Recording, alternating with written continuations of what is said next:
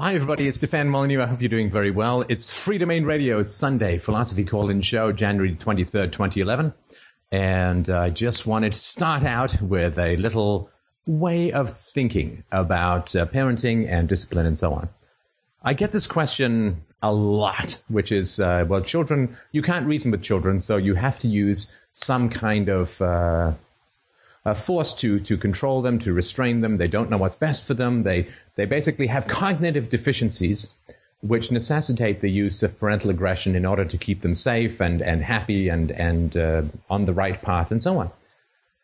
And to my mind, that is not a reasonable or good argument. And the way to best understand that is to understand that the principle is not parent to child. The principle is more cognitively efficient to less cognitively efficient. In other words, if it's just parent to child, then it's bigger and stronger. And the key ingredient there is bigger and stronger, not cognitive deficiency. But if we accept that parents have good brains and children have relatively not so good brains, then it is the good brains to not so good brains that really counts. In other words, if you can think better or more clearly or more efficiently than somebody else, then you can use force or bullying or aggression or abuse in order to help them to think better. Now, of course, the science clearly shows that stress inhibits the development of brain cells and impairs cognitive efficiency. Just try doing a quadratic equation while you're running away from a bear and see how well that goes. But the reality is that if this is a universal principle, right, better brain can bully worse brain in order to make worse brain better, then it's a universal principle. It has nothing to do with parent-child. So if you remember this, Amy Schwa, I think her name was writing about the battle hymn of the dragon mother, about how she sat her daughter down to drill her on a piano piece and refused to let her get up even to pee or to eat, and screamed herself hoarse at her daughter and bullied her and called her names in order to get her to play the piano piece better. Well, here's the scenario that I would put forward about how this ethic is applied universally, and see how you feel about it, and then we'll see if the ethic can stand the test of universality, because if it can't, it's not an ethic. It's just an excuse for bullying. So, I don't know what Amy's kids' names are, but let's say one of her kids' names is Beth. Now, Amy is going to get older, the dragon mom is going to get older, and when you get older, you suffer almost inevitably from physical declines in terms of bone density, bone strength, muscle density, muscle strength, and you suffer from cognitive declines as you age. Now, I'm not talking dementia or Alzheimer's, just in the general process of aging. You just become slightly more forgetful, you may have trouble finding certain words, and so on. So let's say that Beth, her daughter, is 30 and the mom is 60, and the mom now is suffering from a relatively inefficient cognitive capacity relative to her daughter. So now the universal principle swings into play. And let's say that they have to go somewhere and they have to be there by a certain time. They're going to go see a concert or something. And the mom, the dragon mom, the Chinese dragon mom, forgets where her keys are. Well, that's a big problem. You know, she's forgotten where her keys are. And that's because she suffers from cognitive impairment as a result of an aging process. Now, the mom should have absolutely no problem, in fact, should welcome something like the following coming from the daughter. What do you mean you don't know where your keys are? You are responsible for having your keys. Where are your keys? Mom, where are your keys? I don't know. I thought I'd put them just here. I don't want to hear your excuses, Mom. I don't want to hear your excuses. Now you sit down on these stairs and you stare at the ground until you remember where these keys are. I don't want to sit on. Hey, no back talk. You sit on those goddamn stairs. You stare at that floor until you tell me where those keys are. But I have to pee. I don't care if you have to pee. I'm glad you have to pee. I'm glad you have to pee. I'm glad it's going to hurt your bladder, because that will help you to remember where your keys are and to help you stop being so forgetful, so irresponsible with your keys. You sit there and you think about it. until you tell me where those keys are and stop being lazy about it.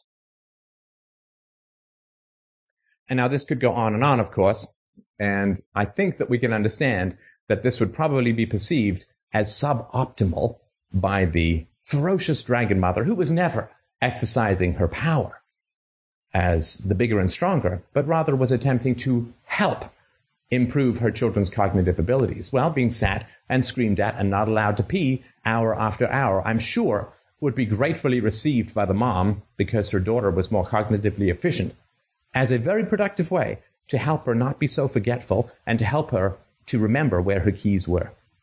The same thing, of course, goes true for spanking, right? Spanking is considered to be a corrective for people who have cognitive inefficiencies like children. It's a way of helping them, you see, to think better and think more clearly and to do things the right way.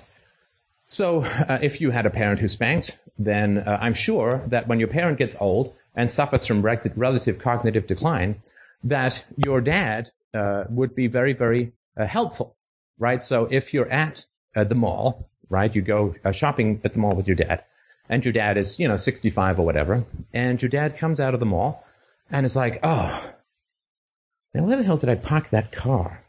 You'd be like, Dad, where is the car? Where is the car, Dad? How many times have we lost the car in the mall? How many times I have told you it is unacceptable to lose the car at the mall? Now I'm going to count to 3, Dad. I am going to count to 3. And when I count to 3, you better tell me where that car is, or there will be repercussions, old man. 1, 2, 3. Oh, really? No car?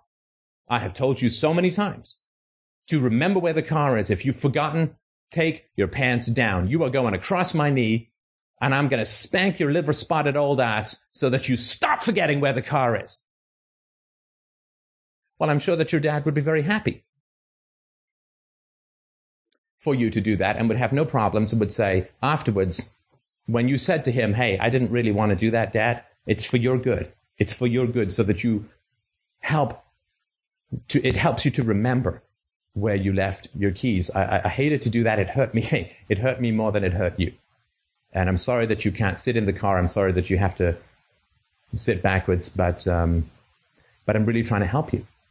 Now, your dad may say, well, it's different because you see, when you were a kid, your brain was growing and I needed to shape it in the right way.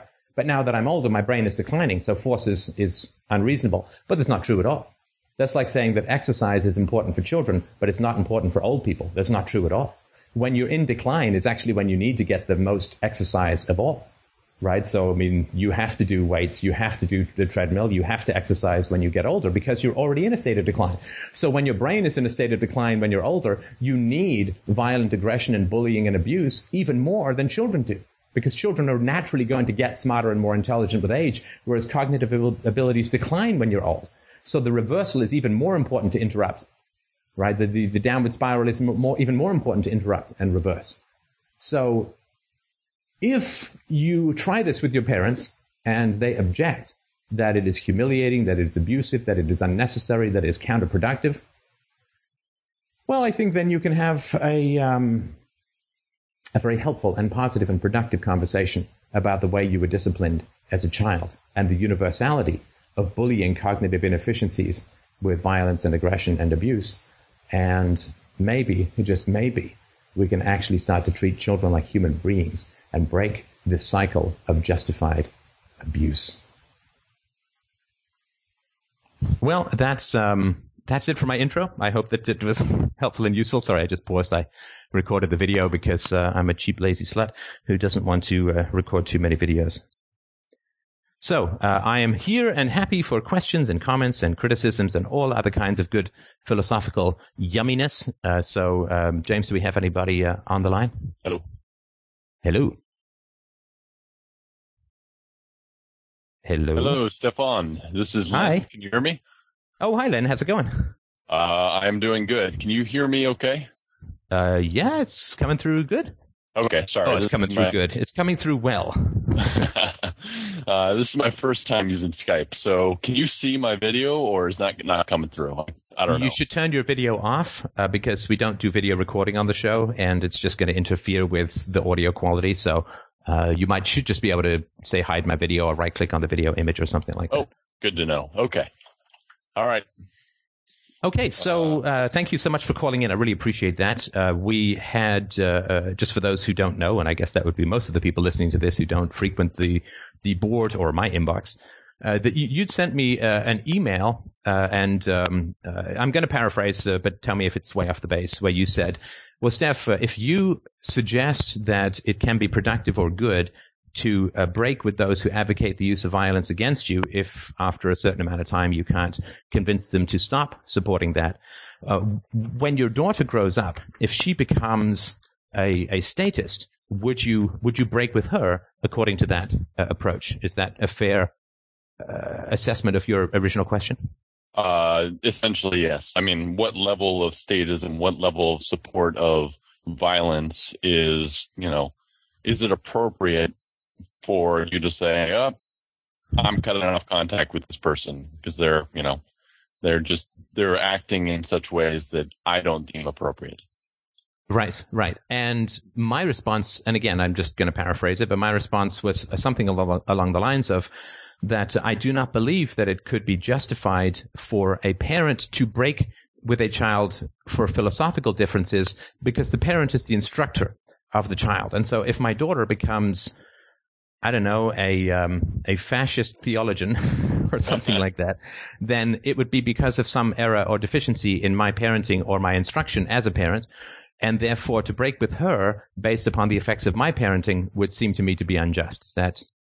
Is that fairly, at least for my first response, right? Yeah, that sounds right on the money. And your response, if I remember rightly, and again, correct me if I'm wrong, your response was something like, well, she's going to be influenced by things other than you, right? So she might fall in with the wrong crowd. She might have a bad LSD trip and emerge as a mystic or something like that. And then would that then trigger the question of separation if over time that couldn't be repaired? Is that what you said?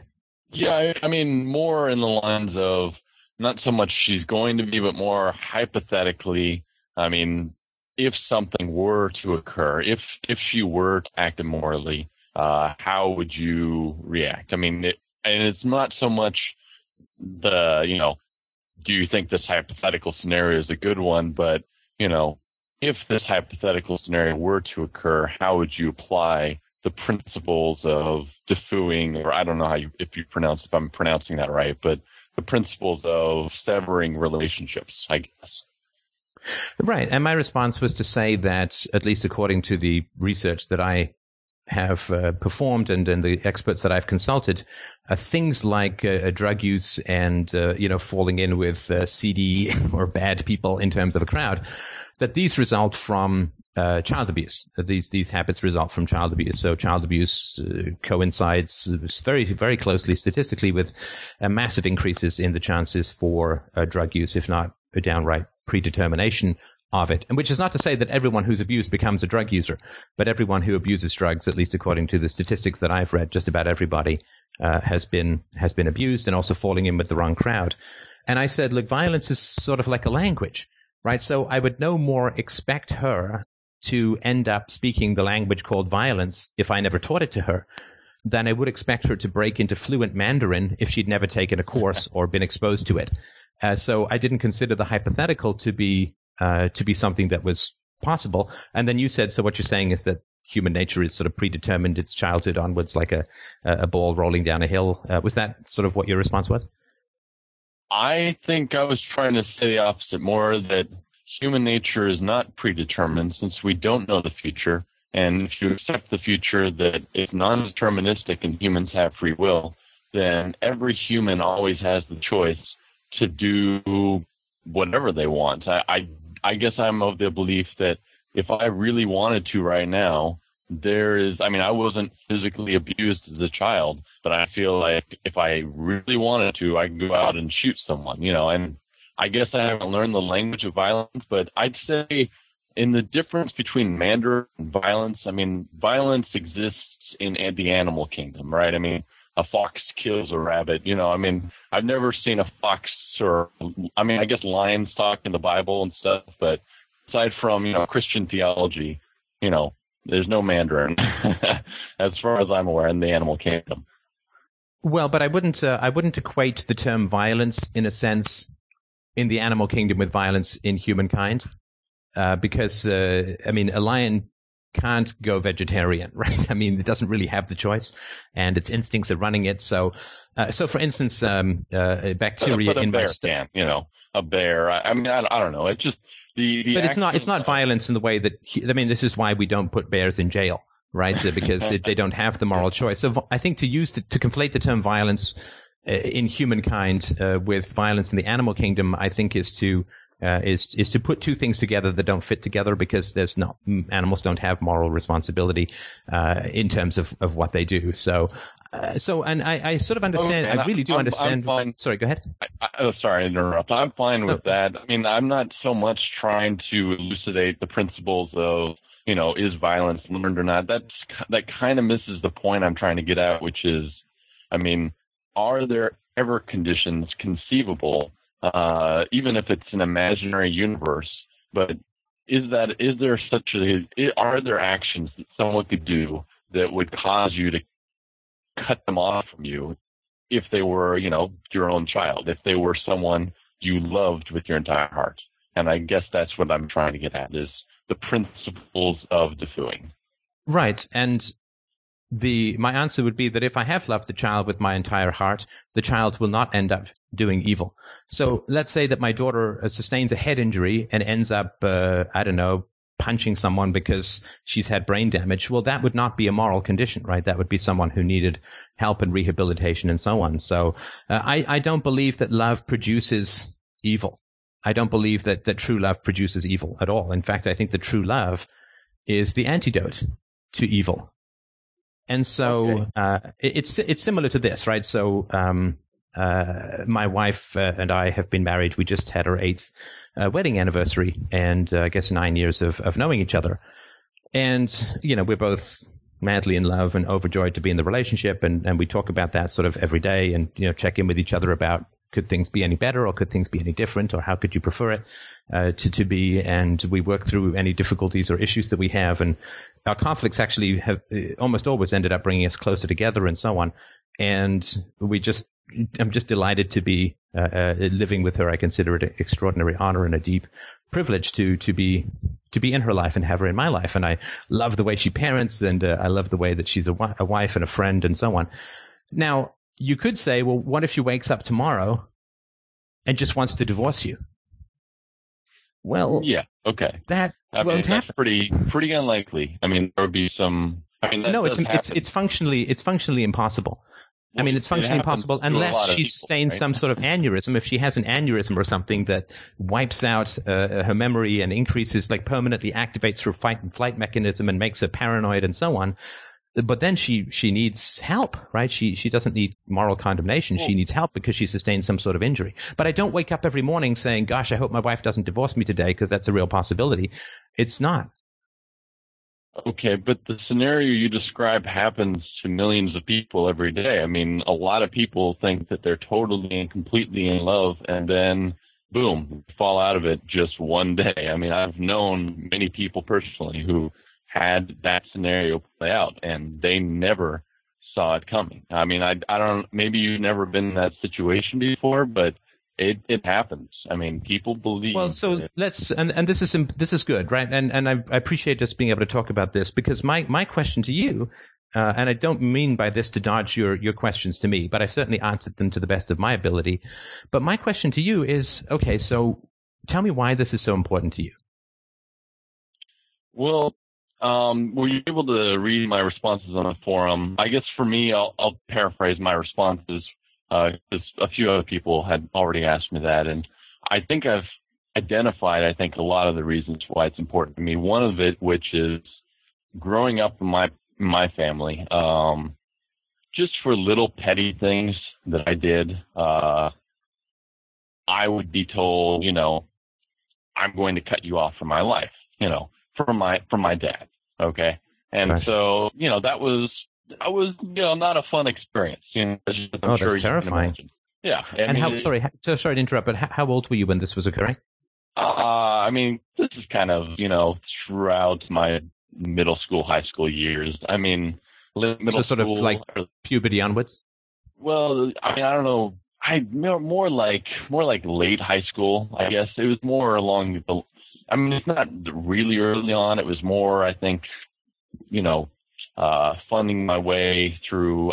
Not when I was in middle school, not when I was really young, I guess, but in high school and college. It was basically, you're out of my relationship if you don't act this way, and that was something I thought about, of course. And another thing is, that's one reason I think I'm interested in this topic. Another reason is I'm a big fan of Ayn Rand and her works, but I look at her life and I see a lot of really great things. I agree with her, a lot of her philosophy, but I'm just aghast at how many people she loved and then completely cut off all contact with. It was like they didn't even exist because they had done one small thing wrong. They had said the wrong comment.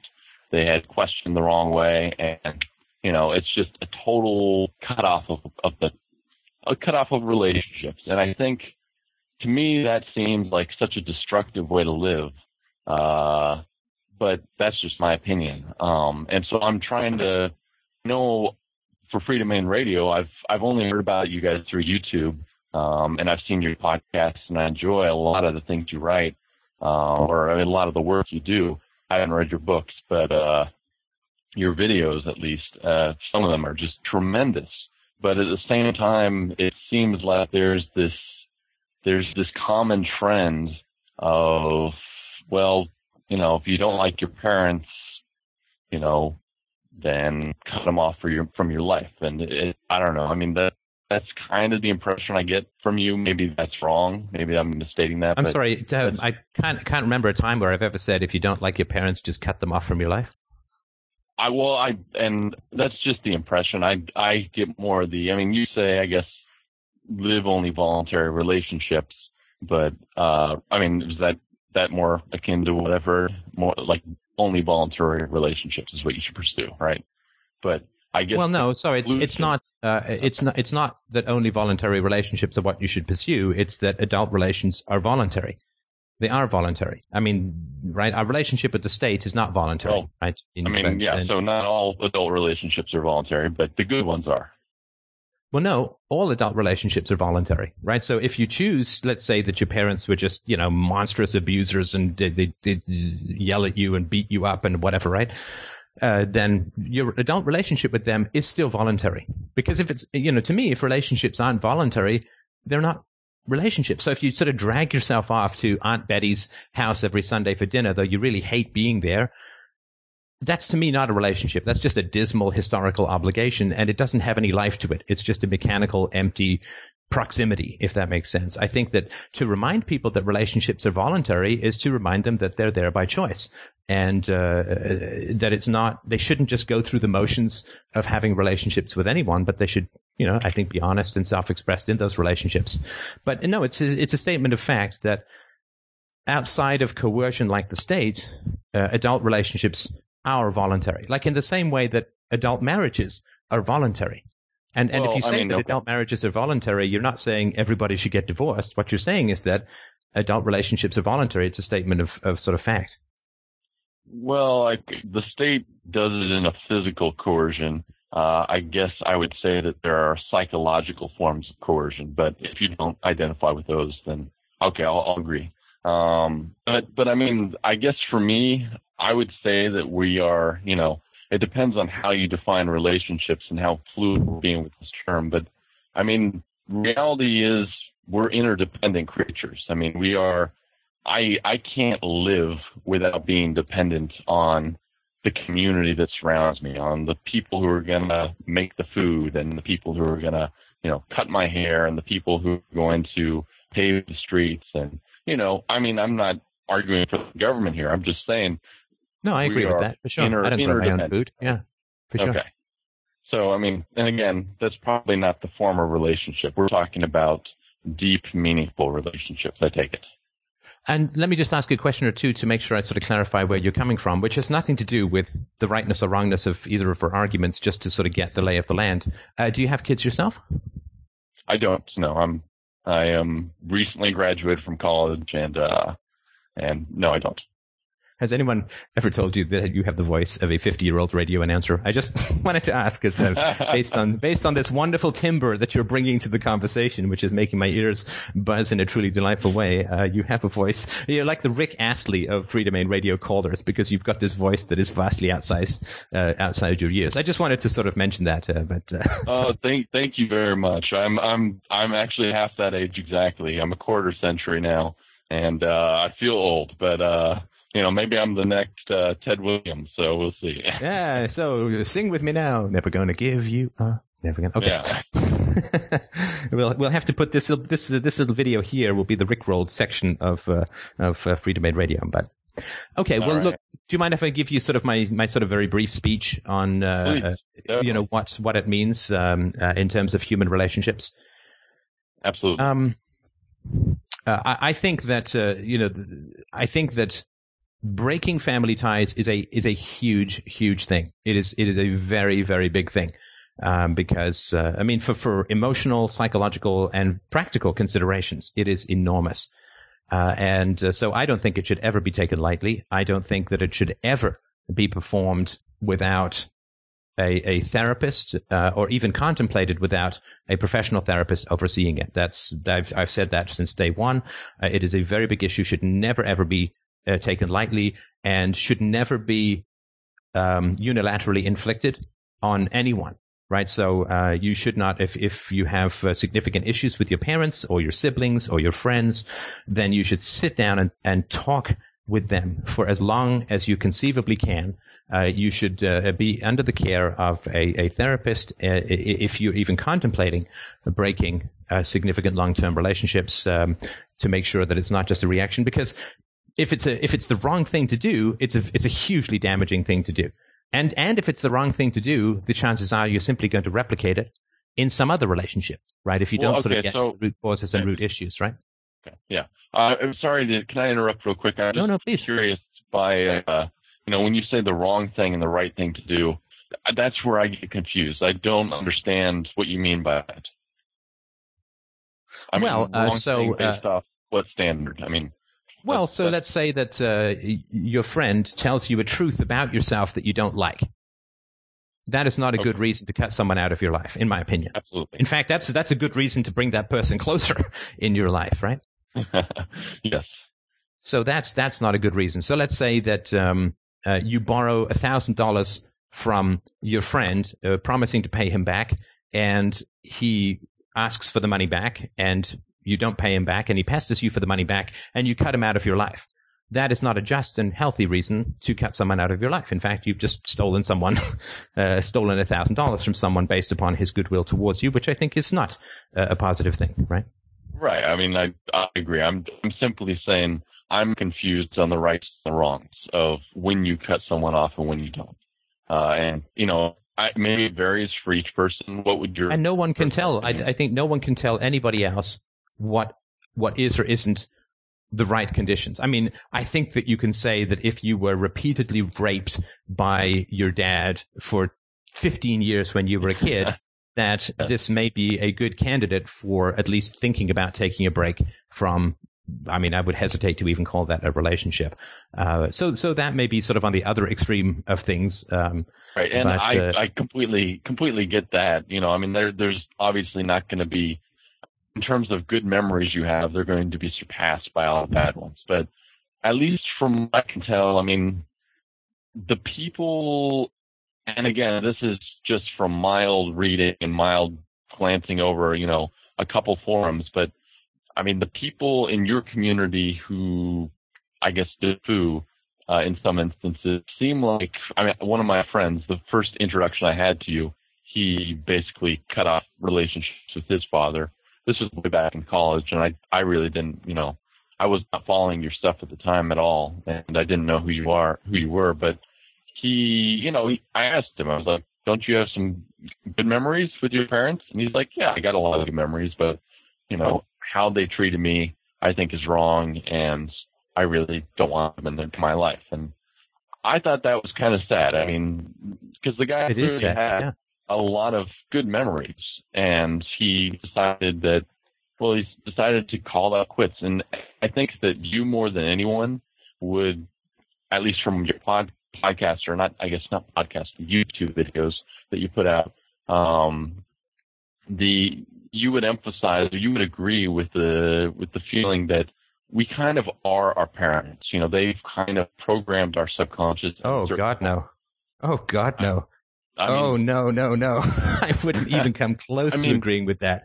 I have a visceral reaction to you saying that based upon how I was parented. The idea that I am my mother is... You're angry with your parents, though, right? I take it. You've cut them off from your life, right? That anger stems from their relationship with you, right? No. Oh, okay. I mean, I have relationships with lots of people I'm not angry at. The key thing is not the relationship. All right, but I mean... Let's go back to your friend, right? Because I've already talked about this ad infinitum on my podcast. What was your friend's issue with his dad? What was why did he separate from his dad? Sorry, why did he separate? Yeah, what did he find so offensive in how he was raised? What did his father do that he found so objectionable, or what series of things did his father do? Oh, I think just and I didn't talk with him very much on this, and I have lost contact with him, but it basically seemed to me that, well, my dad raised me, you know, religious, and I don't agree with the religion. He raised me, you know. I'm sorry. Look. You said it seems to me, right? So you don't have any specific knowledge, because your seems to me about me was not. Oh, absolutely. And so I don't mean to be overly skeptical, but I don't want you to surmise about your friend's relationship with his family if you don't have specific complaints. But I think I don't. Okay. Right. But it's interesting that you didn't ask him, right? Well, I mean, again, he's not a close contact of mine, so I don't really feel that but he's close enough that he talked about separating from his family, right? Okay. Well, I guess for me, I don't feel like I've earned that. I feel like you have to earn that part of someone that, like. Well, no. You look. Sorry to interrupt again, and I hate to be annoying, but you did step in, giving him feedback, saying, "Well, you have good memories and this and that." So you did get involved, right? Well, I asked him, "Do you have good memories?" You know, and he said, "Yeah, I got some good memories." And that's a pretty leading question, though, right? What you didn't ask him is, "What are your bad memories?" Right? Well, I mean, you know, I think that part is pretty obvious. He clearly has bad memories. I don't want him rehashing, you know, the work. You see, I think that if you were to be really honest, and I'm not calling you dishonest, right? But you gave him a very leading question without asking him what his actual experience was. Your leading question was, "But you have good memories too," as if he. Okay, well, you're probably right. I mean, I'm not saying you're wrong here. This was probably a 2-minute conversation. I mean, I'm not making any judgment calls in this conversation. I'm simply describing it as an event that happened that I remember. How long had he been your friend? This person I only knew from a class we had together, so I knew him for a term. But so a couple of months, right? Yeah, a few months. Right. Yeah, I mean, look, I think that if friendship is something to pursue, and I'm not saying that you should or shouldn't have been friends with this guy, what do I know, right? But I think if someone comes to you and says, "I'm doing this extraordinary, difficult, and culturally opposed thing, which is taking a break from my dad," I think that it's kinder, in my opinion, right? I think it's kinder to just say, "Well, you know, tell me more. I mean, what a horrible and difficult decision. I mean, what's going on? What led to this? What's happening?" I think that's the greater part of wisdom in terms of trying to figure out what's going on. And I have no doubt you're correct. I just had to get to my next class, so. Oh, come on. Please don't. I'm a horrible person. I know I'm a horrible person. Look, I'm not saying that at all. I'm not saying that at all. I hope you don't get that. What I'm saying is that it's a really, really difficult topic for people. I'm saying that I hugely sympathize with your reaction to this decision of your friends. Uh-huh. It is a very difficult topic, right? So if you get a divorce from your husband because, he beat you up for 10 years, people are like, go, right? You're good for you, right? Mm-hmm. Like they don't say, well, that's terrible. Who's going to take care of your husband in his old age? Well, that's terrible. He's your husband. You made a vow. You have to, I guess unless you're a Mormon or something. I mean, most people, if you've been in an abusive relationship, if a woman's been in an abusive relationship with a husband and she says, I'm going to leave him and start taking care of myself, and we've tried counseling and we've tried, but he still keeps doing it and so on. Most people would say that they would not be happy that was the situation, but they would surely feel some sense of a positive step on the part of the woman, right?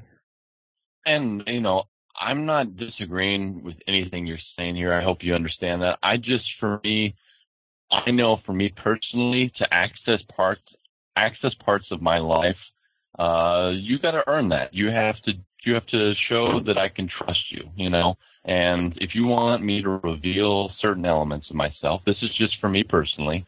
I really have to see that you're a trustworthy person. I have to see that through your integrity, through your principles, through your... I'm sorry to interrupt, and I appreciate that. I did read that on the board, but we just kind of skipped over what I was saying, which is, I think, more evidence of what a difficult and dangerous topic it is for the world, right? Which is that I was really trying to show some genuine empathy that I feel towards you about what emotions your friend's declaration must have kicked up in you. Because look, you're a caring guy, you're a sensitive guy, and you care about right and wrong. I mean, obviously, you're interested in a philosophy show. You're having this conversation, which I respect and admire you for what what do you care? I'm just some guy on the internet, but just sort of wanted to mention it. Uh-huh. And so when I said that you didn't ask your friend more about what he was going through, you said, well, I must be a horrible person. And I was really trying to prevent that train of thought from leaving the station by saying that it is a very, very difficult topic.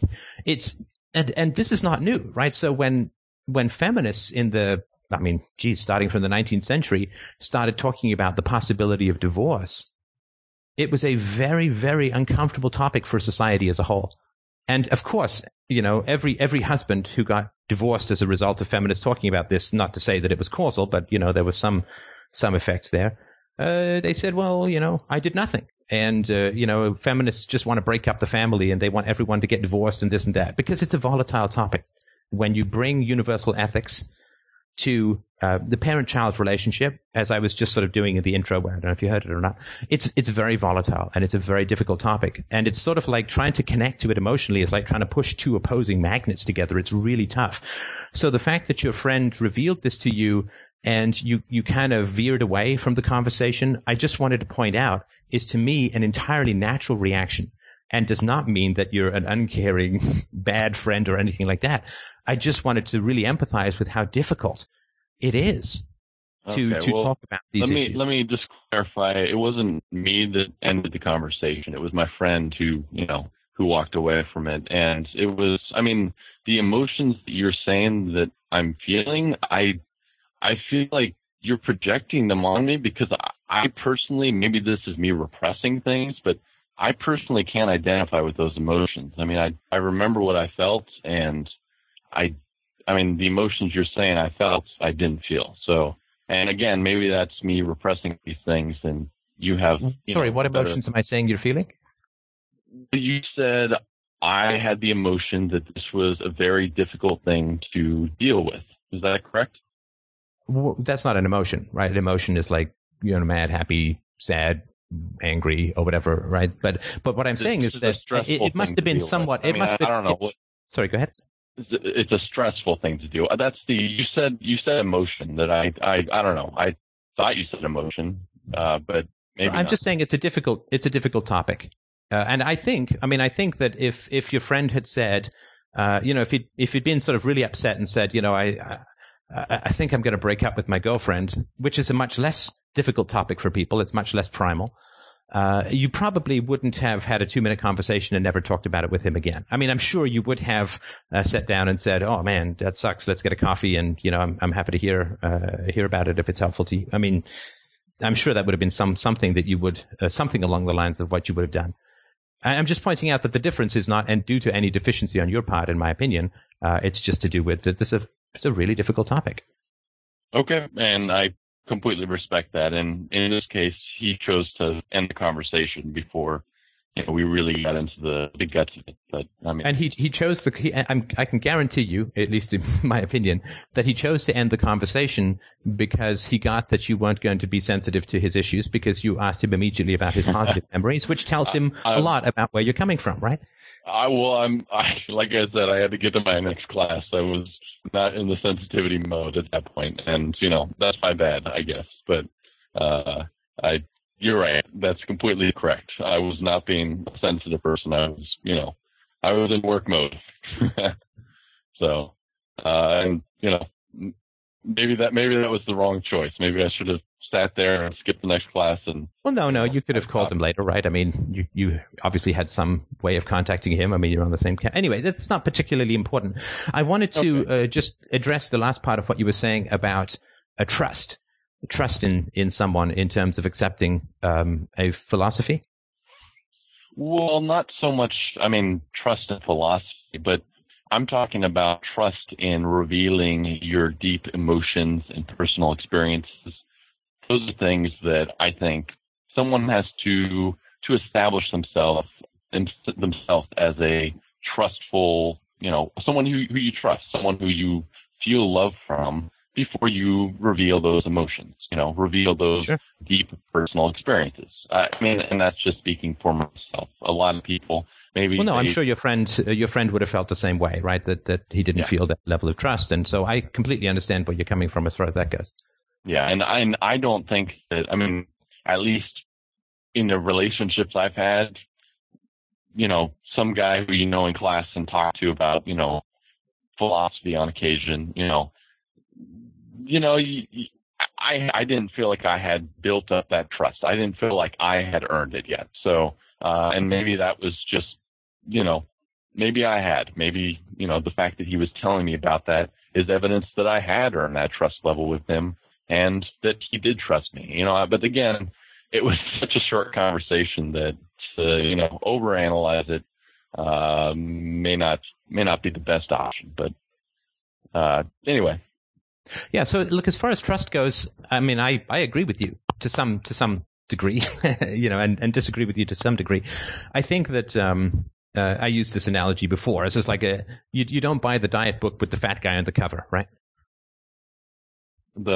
Sorry. You just don't, right? You don't buy a diet book with a fat guy on the cover. All I heard was fat guy on the cover. Oh, sorry, shit. You don't buy a diet book with a fat guy on the cover, right? Yes. Now, it may be the best diet in the world. It may be.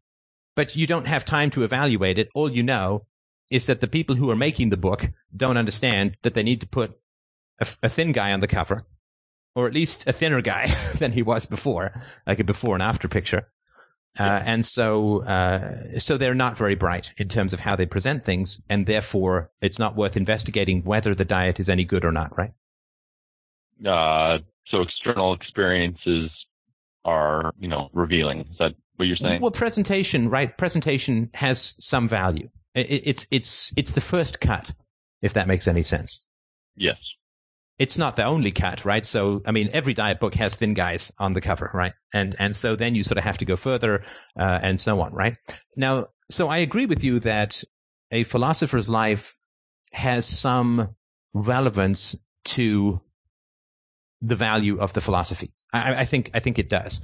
Insofar as if the philosopher is unhappy, or in jail or homeless or I don't know what, right? Lonely and whatever, then either the philosopher is living his values, in which case it leads to that, and that may be because the world is so insane and crazy that it isolates rational people, but nonetheless, that is the result of living the philosophy, at least according to the philosophers originating of it.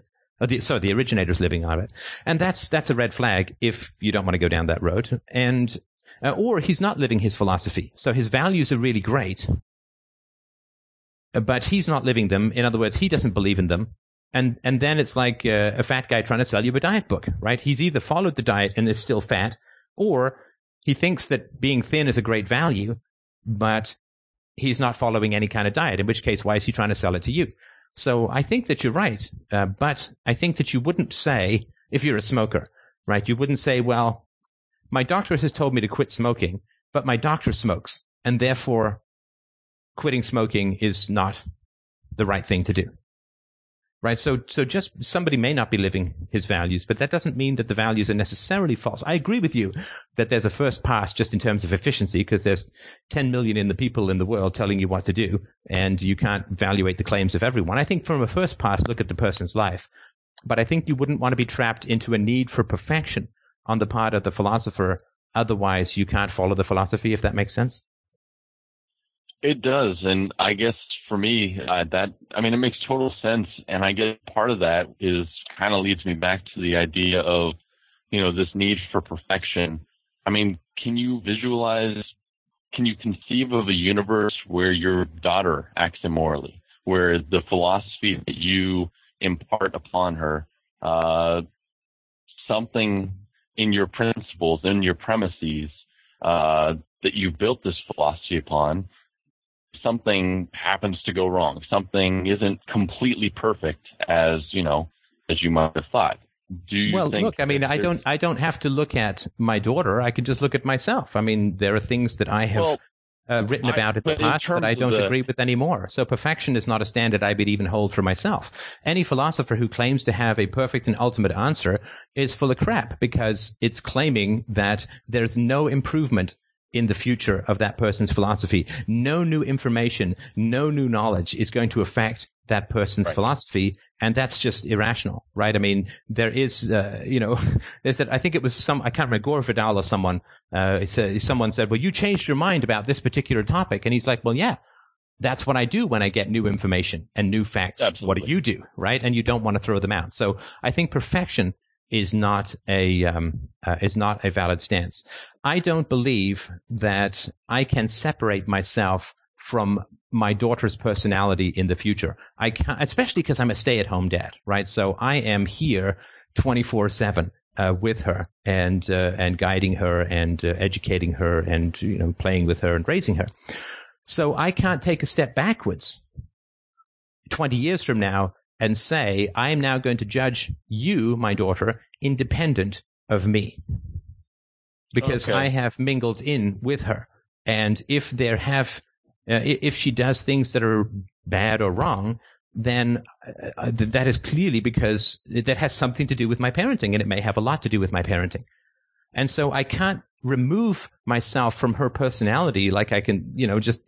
You pour a food dye into a glass of water, you then can't judge the water outside of the food dye because it's all mixed in.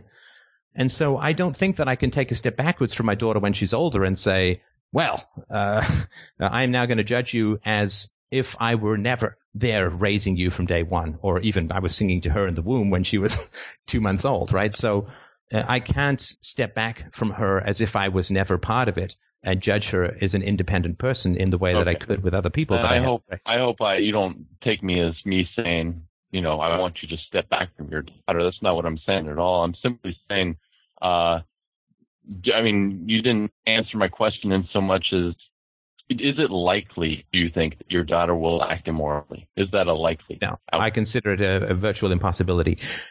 That having been said, she is obviously going to be her own person, right? And so the last thing I'd want is for her to, I don't want to teach her my conclusions. I want to teach her how to think. She may come up with conclusions that will make me, quote, immoral, right? So maybe in the future they will find out that plants, I can't imagine what, like I'm a vegetarian, right? But I used to eat meat. And maybe they'll find out that animals are incredibly sentient and that eating them is like cannibalism. Well, clearly I had no knowledge of that, and I don't do it anymore, even if that did turn out to be the case. But she may have ethical issues with me as far as that goes. She may. In which case, I'll have to sort of talk to her and sort of explain to her how I was approaching things. And I think I could legitimately say, with the best knowledge that I had, based on the information that was available, these were the decisions that I made. And you can't sort of retrospectively create knowledge prior to it existing. But she may have issues with things that I've done and so on, in which case she may criticize me morally, which I think is fantastic. If I teach her how to think, she may come up with conclusions that I've completely missed. Definitely. You're doing Okay. I mean, you're doing the best you can do. I mean, you really are. Like, right. I mean, you run a philosophy show. You talk about parenting. I mean, you really are showing that you are, making your best attempt, and and that's admirable. And I think she would definitely see that. But I guess maybe this is my Christian upbringing and the original sin concept. But even past that, I gotta say, I think pretty much everyone acts immorally, and the idea that your daughter will never act immorally just seems like... Well, I've never said that she would never act immorally. Well, I asked the question just a few minutes ago, do you think it's likely your daughter will ever act immorally? And you said no. Well, first of all, okay, but let me, what I thought you meant was like rape and murder and stuff like that, but tell me what you mean by immorally. I will. Because earlier you said you didn't know what right and wrong was. I mean, you're the philosopher. You can define immorality. No. You're using the term. You're using the term. So you need to tell me what you mean by immorally. Well, but I'm trying to apply your principles. So I'm trying to understand your principles. So in this case, I want to know your definition of morality. Whatever you consider to be morality is what this scenario is based on, because it's your I can't conceivably define to you what morality is in the I've got a whole book on ethics if you want to read it. Absolutely. But to me it would be if she goes out and strangles some homeless guy.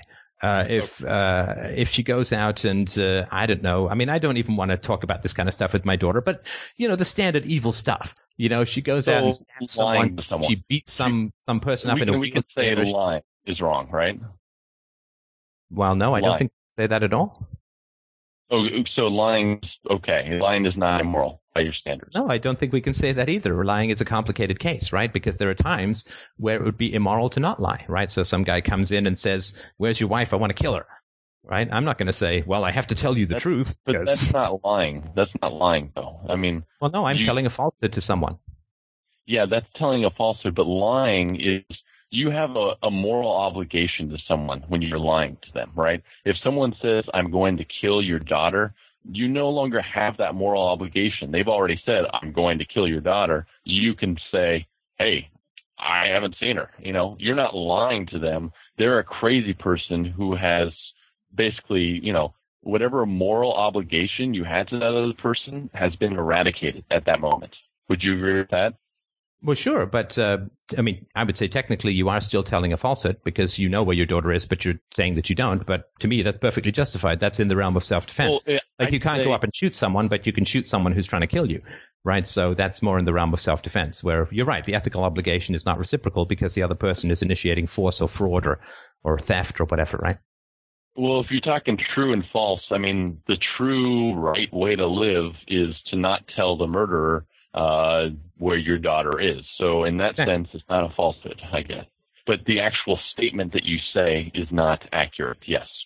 Right. So I certainly don't expect my daughter to be morally perfect any more than I expect myself to be morally perfect. I think that would be a self-abusive standard that you would go insane trying to fulfill.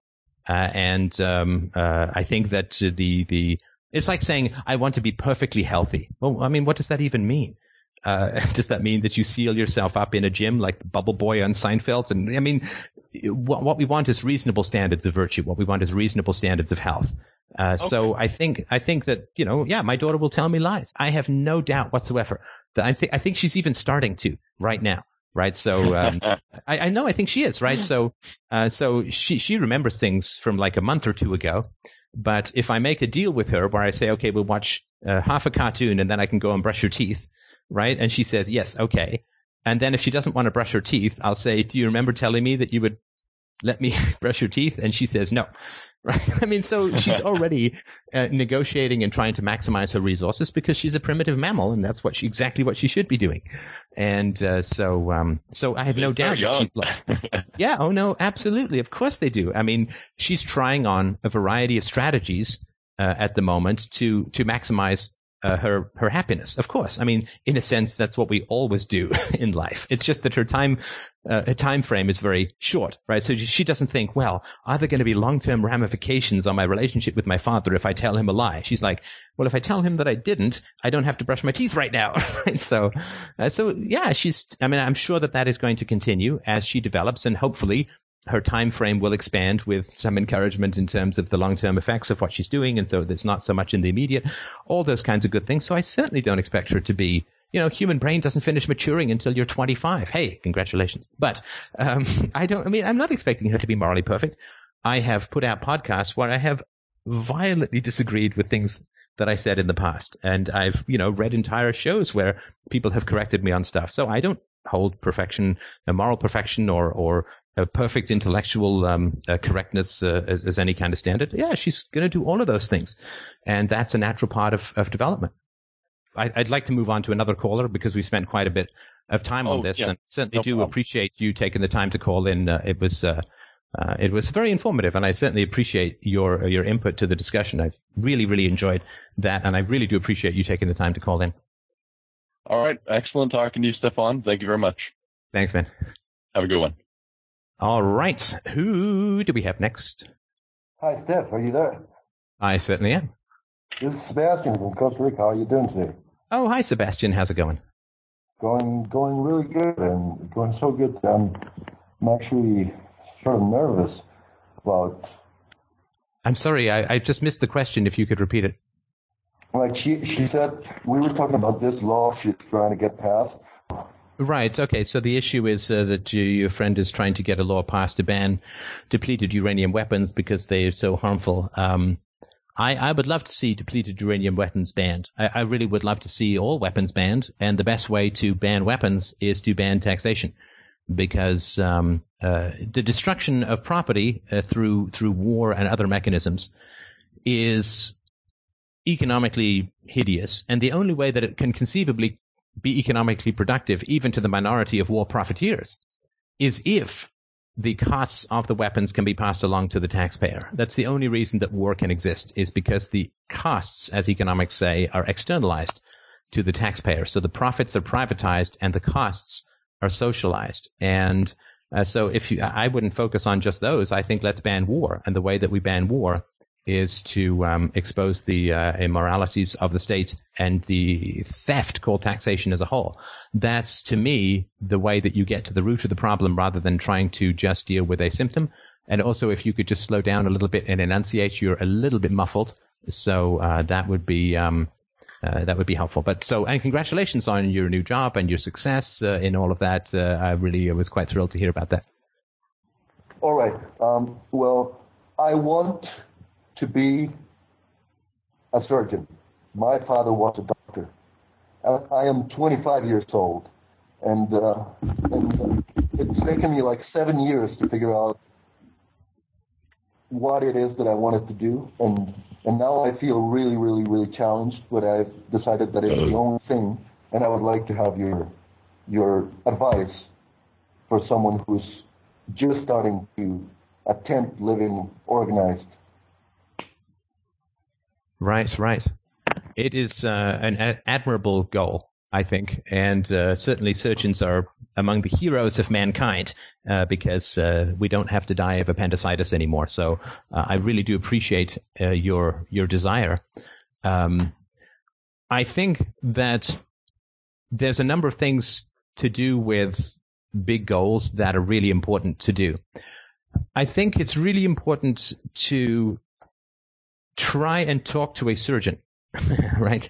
To look what life to see what life looks like on the other side of that tunnel. So you can call up the medical school and ask if they have any career days. You can see if you can tour the medical school facilities and then ask if they have any teaching surgeons, if you can spend 10 minutes bending their ear. I think you want to get a sense of what it's going to be like on the other side. That can be very motivating. In terms of, if the guy's like, it's the best life ever and all the wine you can drink at breakfast and whatever, right? So I think it's important to talk. And then you can say, well, how did it come about? How did you get to it? How did you arrive at this destination? And hopefully they can give you some useful and helpful things to say. we individualists, for want of a better phrase, have a disconcerting habit of attempting to reinvent the wheel. And I think that's a good thing in some ways. Certainly my philosophical approach has been to attempt to reinvent the wheel in a number of different ways that I hope have been helpful in terms of ethics and epistemology and metaphysics and so on. But I think it can go a little bit too far when it comes to practical matters, practical items. So I would really try and find people. You can even maybe, sit in on a class of upper year med students and say, listen, can I buy you guys a coffee and just pick your brains for 10 minutes? What's it like? How did you do it? What pitfalls did you avoid? Like, go out and get information on how it is that when I started out in business, I did that. Like I sought out people who were more experienced and asked their advice and all that. And it really helped because we don't want to reinvent the wheel when the wheel's lying around and we just have to ask for it. So I would do that kind of stuff. I mean, there's other practical things, of course, look into bursaries and scholarships and the things that you need to do to achieve that and so on. And then you just have to draw out a plan. You just have to draw out a map and say, okay, well, what do I need to do in the next 3 months to get to the next step, right? So you have a whole series of steps, the end one of which is called being a neurosurgeon, and you have to just work your way backwards. So to be a neurosurgeon, I have to be board certified, I guess. I don't know, right? And in that case, I have to have a medical license and I have to have done my apprenticeship in some particular area or other.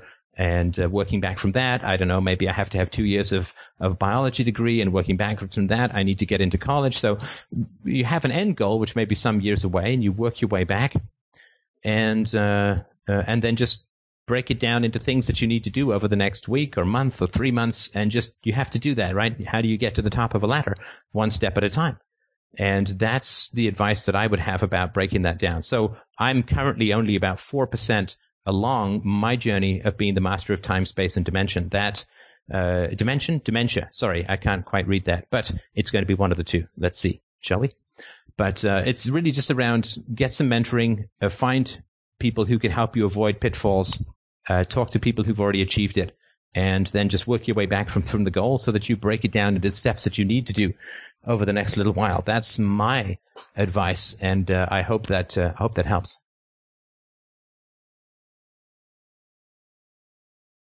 You're writing that it does. Excellent. Okay, good. Well, we have time for another call or two if people have more questions, issues, comments, problems, whatever your heart desires.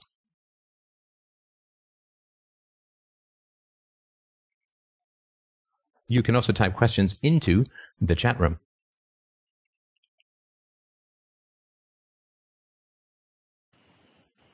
It seems there's a bit of confusion in the chat regarding banning weapons.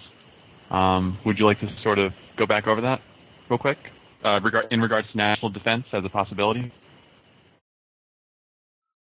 Well, yeah, I mean, banning offensive weapons, right? I mean, that's a reasonable point to bring up, of course, as all listener points are. Banning offensive weapons is the key, right? So, I mean, America doesn't have a Department of Defense because since 1812, America has never been invaded. It's protected by friendly neighbors to the north and south and massive oceans to the east and west. So America does not have a Department of Defense because no one's going to invade America. America has a Department of Offense. And so to me, there's a difference between the funding of defensive weapons and the difference between funding massive offensive capabilities. Offensive capabilities are much more expensive than defensive capabilities. For reasons that are pretty obvious. And so for instance, right, so it's $20 million to build a fighter jet, and it's $20,000 to build a Stinger missile that takes it down, right? So offensive weapons and offensive capabilities are almost infinitely more expensive than truly defensive weapons and defensive capabilities. And so in a DRO society, yeah, there may be some ways in which there are defensive capabilities to deter invasions, which may not even be necessary, since maybe nobody will want to invade I think nobody would want to invade a stateless country because there's nothing really to invade. But I don't think that there would be any real funding desire for offensive weapons because they'd be way too expensive and too likely to provoke retaliation. We have another question, and I'm not sure if you want to address this now, but somebody asks, how would you go about exploring the suspicion of having been sexually abused of which no memory is available due to a very young age or memory dysfunction? Oh, that's a very tough question, and I don't have any particularly intelligent answers, because it's not particularly a philosophical question, but it is a question around self-knowledge, which is definitely part of a philosophy. First of all, I just want to say to anybody who's got this as a question how deeply, deeply sorry I am that this is even a question that comes up for you, because it comes from a place of deep upset and disturbance, and I just wanted to really express my empathy and sympathy for this even coming up as a question for you. There does seem to be some pretty strong scientific evidence that trauma destroys memories, or at least drives them underground. And I get lots of questions and comments from people around, well, I can't remember anything before the age of 8. I don't know why I was such an exception to the rule. I certainly experienced a lot of trauma, but I remember everything. And I've done a podcast recently called Morality is Memory, which I think will be interesting or helpful in this area. There's no truth serum, no magic pill, no wand to wave, as I'm sure everyone's aware of. This is something that should be handled with a therapist. And I hate to say it. I always say it, but it's true nonetheless, that this is something that should be explored with a therapist. If you can't access memories, you can't access memories. If they're pre-memory, like if they're really primal, early things, then you may not be able to access them, and you may have only somatized symptoms, which is to say that this used to be called hysteria because it was associated with women's wombs, which I think the Latin root is the same, which is why they're called hysterectomies when you remove the womb. But there would be women who were blind, but there was nothing wrong with their eyes. Their pupils would still dilate. Or there's women whose arms went numb, sort of in Freud's day, around 19th century Vienna. And he traced these back to sexual abuse or extreme physical abuse or whatever, that this produced physiological symptoms, even though the women couldn't remember. The body remembers. The body remembers. And I don't think, hysteros is Greek for uterus. Thank you. So there's no magic pill. I think it is just a matter of finding a therapist who's got experience with helping people to figure out the truth about these kinds of histories, and just being patient, doing the self-work that the therapist recommends, and working on it from that standpoint. Again, I'm so sorry that this is even coming up as a question, because it is a very disturbing and difficult question, and it does sort of roll around in your head for sure. So, I am in either the fortunate or unfortunate position of being able to clearly and easily remember the abuse that I suffered. But if you don't, but you think it's there, I would really, really recommend it to talk about it with a therapist who's experienced in these kinds of issues.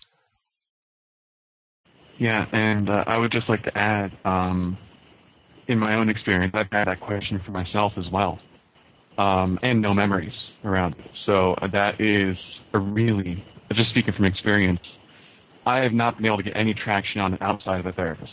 That's just not been possible. And of course, there are still lots of questions that come up. There's a part of me that is constantly denying it, constantly denying that anything of the sort happened. And it's really difficult to explore that, or impossible, I say, to explore that on your own. At least that's been my experience. And in the review I did of Black Swan, I listed off, you can do a search for symptoms of survivors of sexual abuse. And, nobody's going to say, I think that a reverse diagnosis is the same as an absolute fact. But if you look at these symptoms and you have a lot of them, then it at least doesn't weaken the diagnosis, so to speak. So you can have a look online for those things. But again, I personally would not go rooting around in these issues without a therapist, because it can be very destabilizing. If something comes to your mind very suddenly, it can be very destabilizing. So please talk about it with a therapist before rooting around in this kind of cellar. Yeah, and just to echo that, I can definitely corroborate that kind of occurrence for myself. Yeah, like where stuff comes up and it's like, right? You can't even think straight. You can't even feel straight, if that makes sense. It's incredibly destabilizing. So it's crucial to get in touch with somebody who has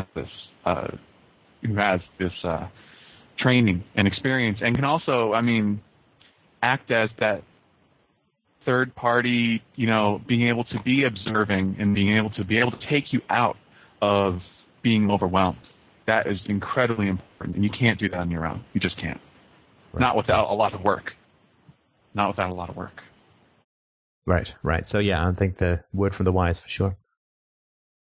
Somebody has posted an interesting question on the chat window. I work for a private halfway house that is funded largely by you and me. While I follow you and FDR and love the message and philosophy, I also love helping these men in the capacity I can at the present. How do I rectify this contradiction? Well, I'm assuming that this is a state, has some aspects of state funding to it. Well, my argument is live like there's no state, right? Clearly, there would be places to help the poor if there's no state. There would be places to help the poor, and they will look, I'm sure, quite similar in many ways to what you have there.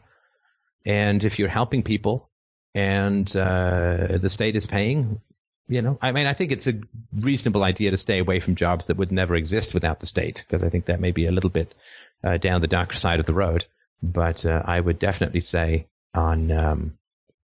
I would definitely say that it's very important to just live your life as if there's no government. There would be roads. If the state ended tomorrow, the roads wouldn't all vanish, right? So I use the roads. So those are just things that I would suggest. Don't let the fact that there's a state interfere with a joyful life's calling that you have, right? So don't let the shadow of the state fall upon the sunlight of what gives you great pleasure in the world. The state we had to register. My wife and I had to register our marriage with the state. Does that mean that is going to make my marriage less joyful? No, I'm not going to let the state take away that. I'm not going to let the state take away the joy that I have in my marriage. Just love what you do and forget about the state. We out-yawn the state. We don't out-fight it. We live like it's not there, and that's the best way. Zeitgeist moving forward, online release will be this Tuesday. I am interested in the Zeitgeist movement. I've done a little bit of research on it, not enough to say too much intelligent stuff about it, but I will definitely have a look at it, and I would probably do a movie review, yes. And good for them for releasing it online. I think congratulations. The Phoenix Lecture. Yay! Thanks, Paul. Yay! Phoenix Lecture. My belated attempts at stand-up libertarian comedy. Let's see. I don't have much experience with different schools of anarchism. I think that anybody who supports property rights and rejects the use of violence is a friend. And I have no problem with people who want to set up communes in a free society. If you all want to get together and reject or renounce your use of property, that's perfectly fine with me. I think that's great. I don't like it when people say to me that they're going to use force against me for the exercise of self-ownership. That to me is a significant problem, and one which can't be reconciled with, at least in the action. Hopefully in the debate it can be. But I'm still waiting for an articulate and knowledgeable anarcho-communist to come on the show. I'd love to do a debate. I'd love to do a Q&A. I'd love even to just pick his brains and try and understand how things work. Yeah, so the Phoenix speech will be up tomorrow or the day after. So thank you so much to Paul for that. Hi, Seth. Hello. I have a question about when people are mocking with you. When sorry, I have an echo. I have to call back with you. I'm sorry. All right, we'll wait for him to come back. What do I think of pride? Can one be proud of a son or daughter, for example, or is it simply mistaken admiration or happiness over the child's success? Oh, I'm incredibly proud of my daughter. I think she is absolutely magnificent. And I'm incredibly proud of her. She's such a hard worker, and she's such a reasonable human being. She is such a reasonable human being. She expresses her needs so spontaneously, so delightfully, and so forcefully. And she's open to negotiation, and she's open to the deferral of gratification. She's open to meeting other people's needs. She's an incredible delight, and she is such a beautiful spirit that I'm incredibly proud of what she does. I'm proud of how quickly she learns how to master new things. I'm proud of her earnestness. Her earnestness is a beautiful thing. Children are incredibly earnest, and people sometimes diminish that to something that's sort of cute. Oh, she's so cute, she's so earnest. But the earnestness, like when she wants to communicate something that she's passionate about, and if I were to give one word to describe my daughter, it would be passionate. Her earnestness and significant and deep desire to communicate is, to me, beautiful, because it means she wants to speak, she wants to be heard, she wants to communicate with us. I think it's wonderful. Her engagement with others is another thing that I just think is extremely wonderful to see. So we don't eat out that much, but we went to a restaurant the other day, and Isabella, she's really starting to get interested in playing with other kids. So we're starting to arrange some play dates and stuff. And there was a boy who was, I think, 4, who was sitting a table or 2 over. And I had taken Isabella around the restaurant because, she's too young to sit for a whole meal. I took her around the restaurant, and there was one of the fashion choices, or I guess decor choices they'd made in the restaurant, was to have holes in the ceiling. It was part of the rustic charm, I think. And I pointed out these holes in the ceiling, and I said, "Oh, that's it's really cool." And we counted the holes in the ceiling, and she was very excited. Holes in the ceiling! Oh, we have to fix them. Get some Band-Aid, Dada.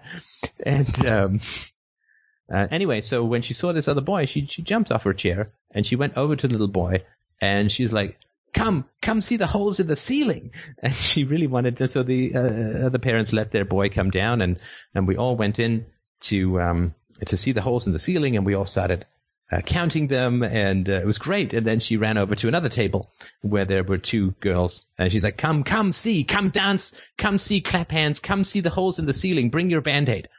And so these girls, who were a little bit old for this, right, but they were good sports, they came over, and Christina and I were there, and we were all counting, and then Isabella said, clap hands. And so we did the, if you're happy and you know it, clap your hands. And we did that. We did the clap hands, the spin around, the sing hooray, all of that, stomp your feet and all of that. And she was just having a ball. And she was, she's not shy of commandments. And so she was, dance, girls, all this kind of thing. I thought it was just great. She, through this hurricane of enthusiasm, she drew in these children into something that, was a great deal of fun, and I think pretty memorable. And then she wanted to play hide and seek, and so we did that for a while, and all that. So I think that she's just, a firestorm of staggering beauty, and I'm very proud of that. Am I proud of myself as a parent? Hell yeah. I'm not going to lie to you. I am extremely proud of myself as a parent. Given the templates,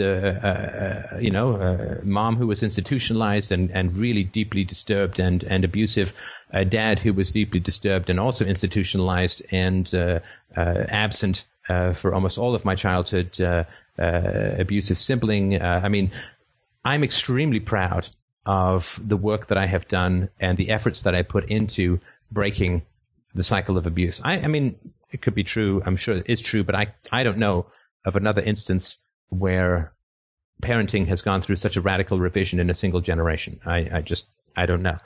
So I'm enormously proud. And it is the thing that I am the most proud of, because it was the thing that was the hardest, was to overcome these destructive habits, the effects of the abuse that I had received. I am extremely proud of the freedom and love and joy and respect and independence and peace that my daughter is being raised in. It was a lot of work.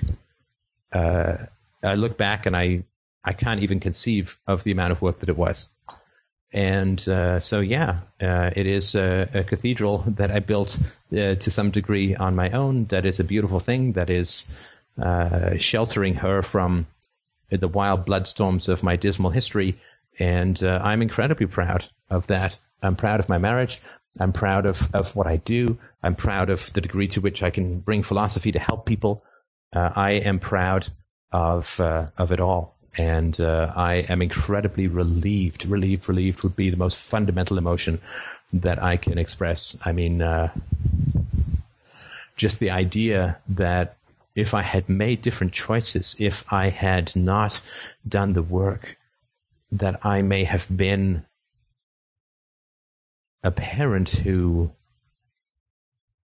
truly harmed a child, that this, this amazing, precious gift of life and beauty, that I may have, I think about that like a bullet just whizzed past my head sometimes. I think about the degree to which, if my life had gone different, if I had made different choices, if I hadn't done the work, the kind of dismal, water-soaked spiral into just a really hideous kind of existence. It could have occurred for me if I had become a parent without this degree of self-knowledge and without this degree of working through my history. Talk about a life unlived, a bullet dodged, a fork in the road, one of which leads up to the truly beautiful mountaintops I live in, and the other one leads down to a just dismal Stygian abyss of defensiveness and destruction. I am incredibly relieved. That is the most fundamental thing that I can say about the choices that I've made, and grateful, of course, to you all whose support makes this example and this, in a sense, test possible. So I just wanted to express my gratitude and thanks again for that. Okay. Then I had also another question. So when people mock with you, when do you take it lightly and you just mock back? And when do you take it seriously and you say that you're hurt and you take it to another level? I'm asking it because I've seen that you respond in both ways. Like last week, someone called in about his girlfriend that complained that he couldn't fix lamps, and he got laughed at on parties. And you were advising him to, when they mock with him, to mock back. And I think it's a good way to keep it light. But what I did last time with those friends that I'm godfather from, was they were mocking with me and I took it serious. And I said that I was hurt by it. And that was an explosion because they really couldn't handle that. And actually half a fight broke out about that. So, but I'm sure that if I would just have mocked back, that they would feel comfortable and nothing would have happened. So when do you do what? Well, you trust your feelings, I would say. Right? There's no objective answer, I think, that can clarify things in this way. But I think that you can trust your feelings about what is occurring and whether, sort of good or bad things are occurring. And I would trust your instincts as far as that goes. Okay. I know that's not a hugely helpful answer, but hopefully it's somewhat helpful. Yes, I think it's very helpful. I believe you're right. So, yeah, thanks a lot, Steph. All right. And, be open to correction, but I definitely would look at trust your feelings on that. Humor is, obviously a very complicated and powerful thing. And humor can be a great liberator, but humor can also be very destructive. So I would be very careful about both possibilities, or be very aware of both possibilities. So I certainly have some very laughable characteristics, and I make fun of myself, and I certainly don't complain when people make fun of me. I've even posted videos of people mocking me and imitating my style and so on, which I think is all very delightful and very funny. And there's a way of making fun of people that is warm and empowering and positive and fun and all of that, which is, great and a wonderful part of life. But certainly my wife and I can make fun of each other quite a bit and find it very enjoyable. But there is, of course, there is a mechanism by which people will attempt to put other people down. And the mechanism goes something like this, right? So somebody makes a joke that is kind of ugly, kind of unpleasant, kind of at your expense, or doesn't seem to have much of an other way of expressing himself or herself than making fun of you, in which case it crosses a line and starts to become unpleasant and destructive. And then what happens is you say, I find that upsetting, I don't like that, and then what you're told is that you need to lighten up because you don't have a sense of humor. So you get insult to injury. This is, I would say, not to be tolerated. And that doesn't mean you just shut the other person down, but you need to have a conversation about it, right? So I had a guy I knew, and over time, as I became sort of more successful and got more of what I wanted in life, his life was not improving, and he began to find it. He began to see me develop this compulsion. It seemed to make fun of me when we were in social situations. To me, this was a form of leveling, and I found it quite unpleasant. And I do remember talking to him about it and saying that I was really finding it kind of monotonous and unpleasant, that the only thing that he could say about me was to point out things that I'd done that were sort of foolish or silly or funny. And again, it was like, well, if you don't have a sense of humor about yourself, what do you have, right? It's like, well, I don't think that I can be accused of a lot of things, but not having a sense of humor is not one of them. And so I did not appreciate that and did not like that, because I got a sense that it was coming out of a compulsive place. I got a sense that it was not coming out of a place of affection or love or respect or anything like that. And I trust my instincts. Once you've done the work, you can trust your instincts, right? Once you have done 10,000 scales, you can just let loose and go jazz, and you're not going to make huge cacophony, or at least quite rarely. And so there's a phase of self-knowledge which is around self-control and self-criticism or self-skepticism, I would say. And then there is a phase after you've done the work that you can just let rip and enjoy yourself. You don't see Bruce Springsteen looking down to make sure he's got his A, C, and E chords correct in his concerts. He's just yelling at the audience and having a ball. And so the whole purpose of the work, the whole purpose of self-knowledge is so that you don't have to do it anymore. So you can just let go and have fun. That's really the whole purpose and point behind it. And so when you've done the work, you get to trust your instincts. And I mean, that's what I'm doing in a lot of the shows that I do, is just trusting my instincts. And I think with some reasonable justification.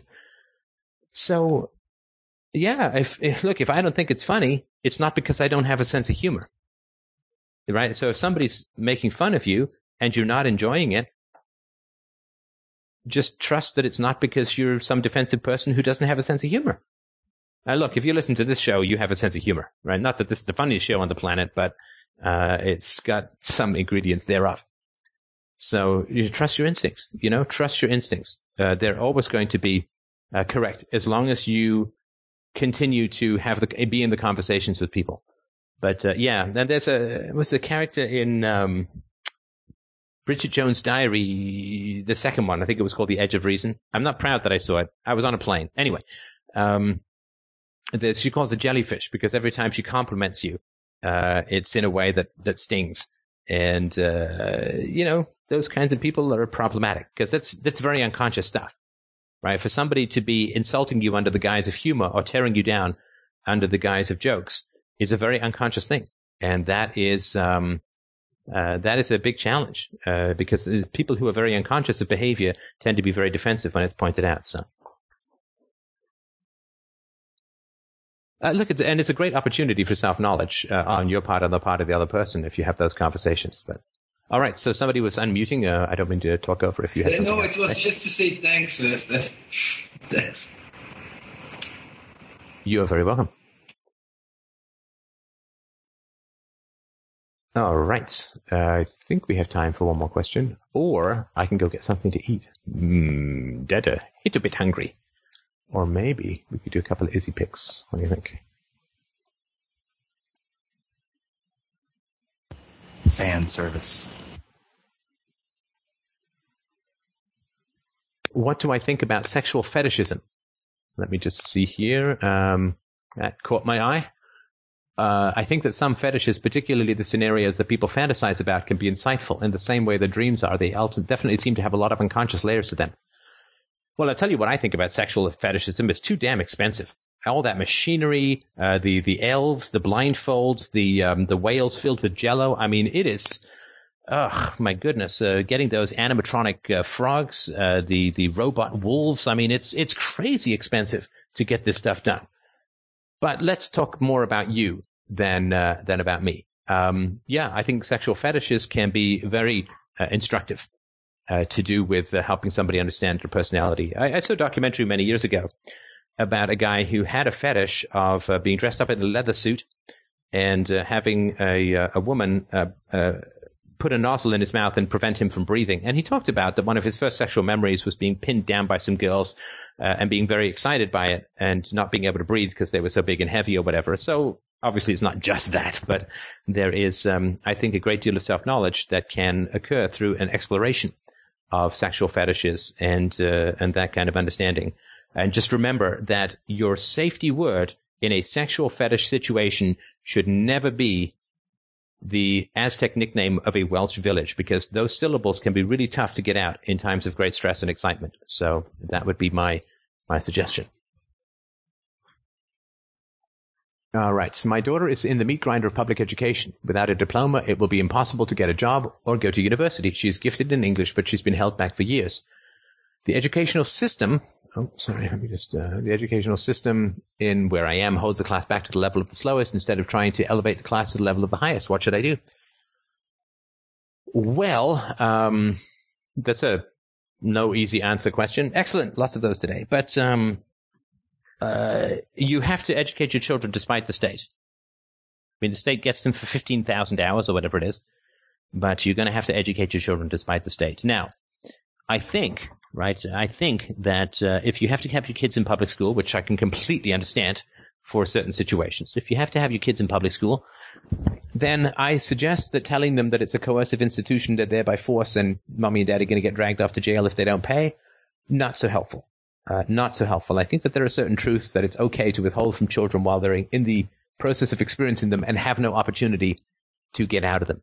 So, I think the grin and bear it thing is important, and you can do as much as you can to teach them critical thinking skills at home. I don't think there's anything you can do to fix the government school system. I don't think that, getting involved in PTA associations or getting on the school board, I don't think that's going to do any good at all. But I think that there's stuff that you can do outside the home. I mean, look, all the interesting education in life occurs outside the classroom fundamentally. I mean, I can remember maybe 3 things that I got of value in a classroom.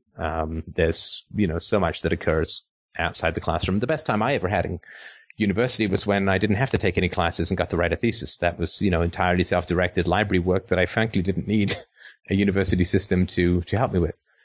But, unfortunately, university has become a cash cow for universities and for governments and for professors' unions and all these kinds of things. And it has become a sort of minimum necessity for a lot of occupations. And if you don't have that, there are questions raised. And if you do have it, there are questions answered. And there are economic indicators that having a university degree in a relevant field is beneficial economically in the long run. And it can be a lot of fun. So, I think on the balance, it's worth going. But and to do that, you have to finish your college. Although David Friedman, in my interview with him about homeschooling or unschooling, he did talk about his daughter being able to get into college without having a high school diploma because she'd been homeschooled. And you might want to check that out. And I'm sure he'd be happy to answer a question or two if you fired them his way. So there may be ways to get into higher education without a high school diploma. But, what do I know? Don't take anything I'm saying here with any level of seriousness, but look into it, of course, for yourself. But, just, try and teach as much as possible about critical thinking, reason and evidence, philosophy, all that kind of good stuff, the value of self-knowledge and being in touch with your instincts and feelings and all the stuff that makes us strong and powerful. And that will, to some degree, to swim against the current. But I would do that implicitly with the child rather than explicitly, because it's, if you can't change the child's situation, enlightening to them as to its moral failings, I don't think is particularly helpful and might, in fact, be sort of negative. Yeah, somebody's recommended How to Think in Introduction. I think to Logic or In Logic. But and I'm, again, it's a tragedy to even have to face these kinds of situations. But I will say that government school is better than medieval theology school. So, this is the kind of progress we have to call ourselves content with, that modern secular education is better than religious indoctrination. So, this is the progress that we have to content ourselves with, I would say. Another thought that just came to mind, and this may or may not be. This is one of those suggestions that is like, it's not like I think it's easy or anything, but if, you can always look around and see if there are better schools, and try to get your children into them. And I know it's not an easy thing, but, if you have to move, and you can't otherwise, do it, that might be an option as well. Yeah, I could certainly see that. I don't know. I've never tried any of this sort of stuff, so. Yeah, I'm not even a parent, so, Yeah, so, it's a possibility, but, you can find things out. I'm sure there are better or worse schools, for sure. And there may be things, there are people in England who have to set up fake addresses and pretend to move, so. But how do you know they're actually in England? My definition of choice, I think that human beings have the choice to focus on the long-term effects of their actions or not. And, that to me is a choice that can be trained and conditioned. You have to be aware of that as a choice, and then you have to strengthen that muscle, so to speak. But I think that people have the choice to focus on long or short-term effects. And I can see this developing in my daughter. She's able to think in terms of longer-term consequences and so on, and that's great. She's still not at the point where she understands why she has to brush her teeth, but she can certainly think in terms of consequences, and that can be very helpful. Oh, yeah. Parents are completely desperate in the public school. Any parent with half a brain, and you don't have to be an anarchist or a libertarian, but any parent with half a brain knows that the best that they can hope for in the public school system is to minimize the harm that is done to the children. That is the best that can be hoped for. Hopefully they can just wound the leg rather than the head. In the public school system, and there's a lot of just moving around to try and minimize the damage, and it's completely hideous. But a natural result, inevitable result of that, of this coercive system. Violence doesn't produce virtue in children or society. Thanks, Steph, for everything you've done and are doing for Truth and Reason. Well, I really appreciate that, and I know that I may be a bit of a blazing forehead figurehead, but it is really the community that is making all of this possible, and it is the gorgeous brain brilliance of the community that makes this conversation possible, and, of course, the generosity of the community. So, I am the tip of a very long spear, and everything that you praise about me deserves to go to the community, I think, first and foremost, and to yourself for your interest in philosophy first and foremost, because it's not like we're trained to be interested in reason. In fact, we're trained to be averse to reason because it is not helpful to the ruling classes. So, what is my thoughts on agorism? Agorism, I believe that agorism is the idea that you can work outside of the existing economic system to undermine it. I don't have any objection to it. It certainly doesn't violate property rights or the non-aggression principle. I think that it's great. It's not my choice about what to do. I think that libertarians and anarchists come up with a whole lot of stuff to do that is not around better parenting and intervening in situations of child abuse, which is, of course, my continual focus. But I'm not certainly going to trash talk trash talk people who are aiming in the same direction. I mean, time will tell who's right and who's wrong, and maybe it will be both of us. Yeah, sorry. Yeah, somebody's saying I used the word choice in the definition. Yeah, choice is the ability of human beings to focus on the long-term or short-term consequences of actions or decisions. So, yeah, you're right. Sorry, it's tough to come up with the stuff off the top of your head, at least without preparation. Sorry, I haven't had any solo casts. I do actually have some coming up. But I actually have some recorded that I haven't released yet, but I do have some solo casts coming up that I'm quite happy about. I've also been spending some time looking into nonviolent communications, which completely enrages me. No, it is something that is quite interesting. I think there's some strengths and weaknesses in it, as I'm sure there are in most systems of thought, perhaps including my own. But I did a chat with some more experienced people with nonviolent communication did a conference call yesterday, and we will go on. Get on the John. Look, please. I mean, I appreciate that. There's no chance that I'm going to go on the mainstream media in the foreseeable future. There's no chance whatsoever. There's no benefit. And the word anarchist is so, people forget that, Chomsky's an anarchist. Russian writers that people really respect are anarchists, Tolstoy and so on.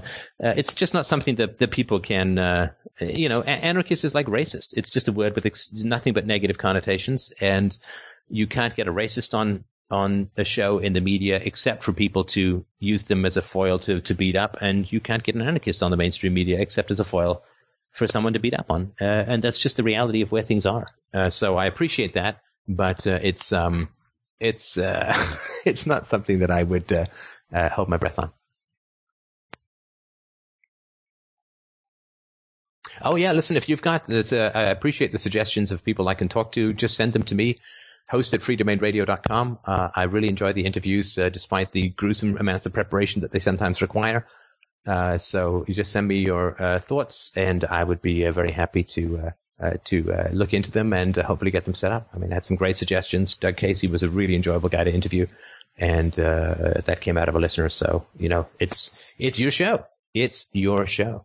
And whoever you want me to talk to, I will be more than happy to consider. So. Yeah, I thought the Love Police interview or conversation was great. I really enjoyed it. Hey, Steph, do you have any upcoming in-person appearances? What's going on with that? No, I've turned down one or two for a variety of reasons, but I don't have anything coming up until the summer. And I mean, I guess I just did one, the Students for Liberty webinar on UPB, which should be out in a day or two. But no, I don't have anything upcoming. Please remember to look at the Liberty Cruise, which is in November. I'm at PorcFest in the summer. I'm back at Libertopia as both a featured speaker and the master of ceremony. So it'll be more Steph than most people could handle or perhaps even want. There's nothing coming up at the moment. Things are pretty quiet as far as conferences go in the winter. Nobody wants to, go places in the winter. And then there's a barbecue. And the barbecue, that's right. When was the day for that again? The 30th of June? Wait, is that a question? Yeah, I know. I'm sorry about that. Could have been July. I'm so sorry. I shouldn't have said anything. Yeah, I edit this damn stuff now. 30th of July, because it was a Saturday. 30th of July. You can go to meando.com/FDR2011.html. Please, to sign up sooner is easier than later for us to start to make plans. If there is a significant number of people coming, we may need to hold it elsewhere than our house, but please go to that and figure it out. You can also go to fdrurl.com/FDR2011, but meando.com will also work. Well, I'll do this last sign-off bit. Thank you, everybody, so much for listening. I really do appreciate it. Have yourselves a perfectly wonderful week, and I will talk to you next week.